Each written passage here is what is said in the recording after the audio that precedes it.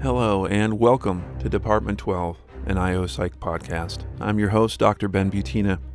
Do you think IO Psych can save the world? At least the world of work and organizations? My guests today do, so let's meet them and find out how they got into the field. My name is Britt Gottschalk. I am from Milwaukee, living in Madison, Wisconsin, and I am the CEO and founder of Revise Consulting. I was sitting in a lecture hall at UW-Milwaukee, and it was my junior year of college. I was in my bachelor's in psychology, just general psych. And I was like, okay, well, what the heck am I going to do? I don't know. I don't want to go into clinical. I don't want to go into counseling. And I remember being in like this research methods class, and the professor had a slide up on the projector, and it showed a piece of the pie, and it was like 40% of the psychologists go into clinical, and like another 40% goes into counseling. And I was just like, well, I got enough issues of my own. I don't need to go into counseling. And so then I saw this little sliver at the bottom. It was like 2% of psychologists end up going into industrial organizational psychology. And I was like, well, what is that? So after doing some research, I learned it was a study of group behaviors. I was pretty much hooked on it. And, I started enrolling in graduate programs and researching them, within the next couple months for the most part, because it was just such an interesting field. And it just seemed like such a great way to really make a difference. My name is Ethan Sprang. I'm located in Louisville, Kentucky. I serve as the Chief Operating Officer for Revise Consulting. Yeah, so in school, I was, studying finance and business. So I was really rooted in business at that time. But I was also minoring in communications and took a couple courses that introduced some, psychological behaviors, and I kind of grew an affinity just for behavioral analysis in general. And my family definitely has a presence in psychology, so it wasn't foreign to me at the time. And I think my senior year of college, right before graduation, I was sort of exploring next steps, and I came across several IO psychology programs that were doing the exact type of thing I wanted to do. And it was almost instantaneous that I knew that's what I wanted. And now I'm just super happy to kind of be in this market that's budding and just now developing into something really prominent. The supervillain of our story, of course, is COVID-19, and we hope to have a vaccine that will vanquish this foe soon. But then what? Does everyone just go back to the office?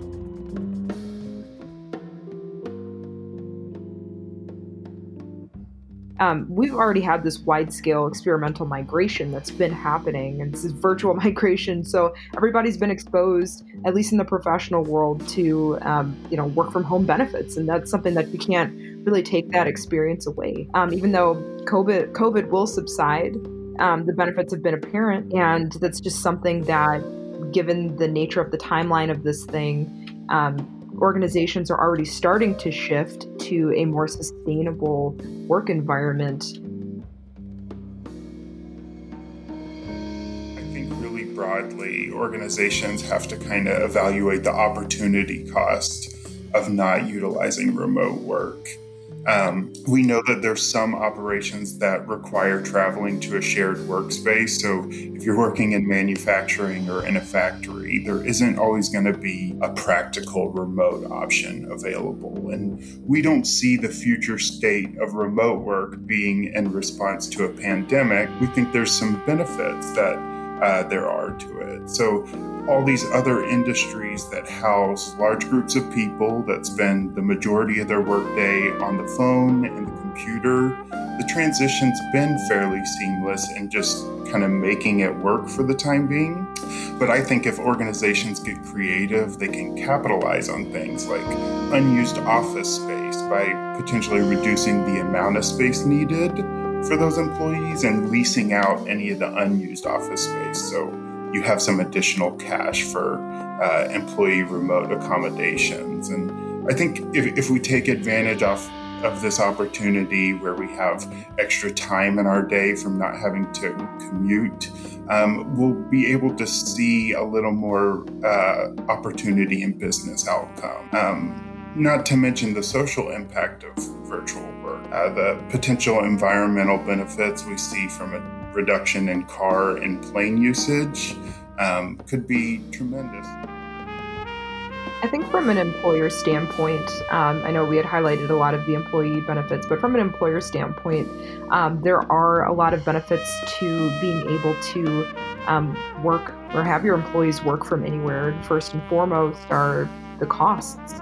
You're able to save more money on healthcare. You're able to save more money on commuting expenses. You're able to pull from a larger talent pool. It's not just limited to who's working locally or who's in your immediate vicinity. If you're in Washington State, you can work with somebody in Florida. If you want to work with somebody outside of the country, that's absolutely possible too. I know that you could start getting into the territory of talking about wage equality and where exactly you should draw the line as far as how to determine salary and all of that kind of stuff. But for a large scale organization that has the resources to afford talent from different pools, that could be something that organizations look upon as a strategic advantage, especially from the CEO level. In terms of being able to go back to how things were, we have had the internet in existence since, I believe, 1998, 1999. And the fact that we have multiple generations in the workplace, from baby boomers to Gen X, we got millennials, and then very soon approaching, we're going to have Gen Z. The migration to virtual and having that be something that's sustainable within organizations is something that is undeniable. We are constantly shifting to a more virtual platform, not just in our workplaces, but within our schools. We have children that are working on tablets more so than learning cursive. We have business that is getting done via Zoom call, and it's been happening that way well before the pandemic. So we've had remote work trending as well as hybrid work trending for a while. It's just that the pandemic has exacerbated it and increased the need. Both Britt and myself have already started on this upskilling in technology, just because there's so many different remote tools now that are being implemented. For example, CRMs are being used really widely, these Zoom calls, Teams calls, things like that. But even furthermore, we have platforms like Dropbox Paper, where you can collaborate with your teammates in a shared space. And both myself and Britt have been able to do or to conduct entire meetings without seeing each other and without verbally having to talk to each other. And I think part of this technological upskilling is to address engagement within culture.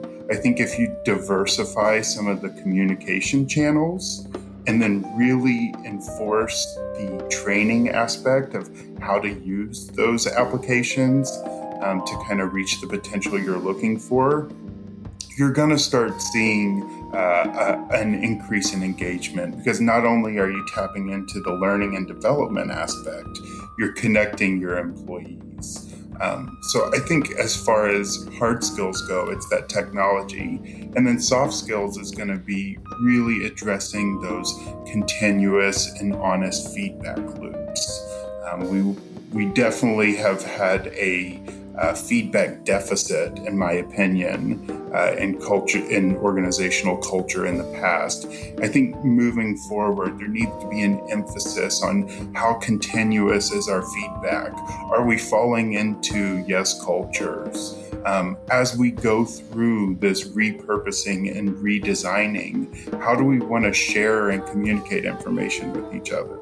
I think organizations have a lot of work during this transition to repurpose and redesign in a way that enables others to have those hard and soft skills to be successful. So I think that's where we'll see a lot of the upskilling, is in feedback patterns and also the new collaborative remote technologies. So in terms of culture, I think generally, we try to take this focus on people and process. So breaking it into two categories where you're able to kind of be able to wrap your head around it.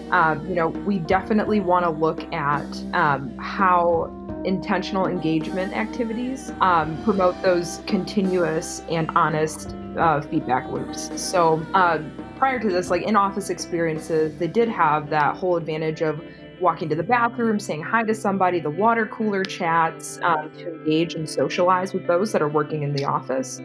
But because of that, so the demand has been lower for in-office engagement activities. There's no intention really behind it because you're taking for granted just being in the same hallway or same building as someone. So on the other hand, virtual workers are able to go months without talking to someone they used to just walk by and talk to every day. So I would say that exposure to others promotes our sense of connectedness. So now that we're behind the scenes, we have to be more intentional than ever to connect, engage, and socialize with those that we wouldn't normally have contact with in a virtual setting, and making sure that we're able to distinguish the different types of people we have to be engaging, not just extroverts for those those virtual happy hours, but making sure we're including introverts that might be more comfortable in one-on-one situations. I know that organizations have also fallen victim to that yes culture due to those pressures to be just positive as a way to protect job security.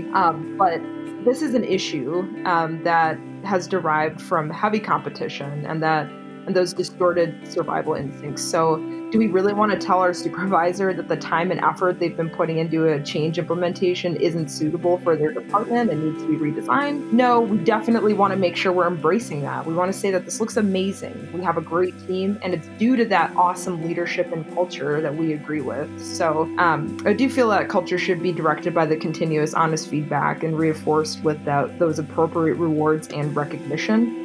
And now, that's something that's been taken for granted that we have to be more intentional about.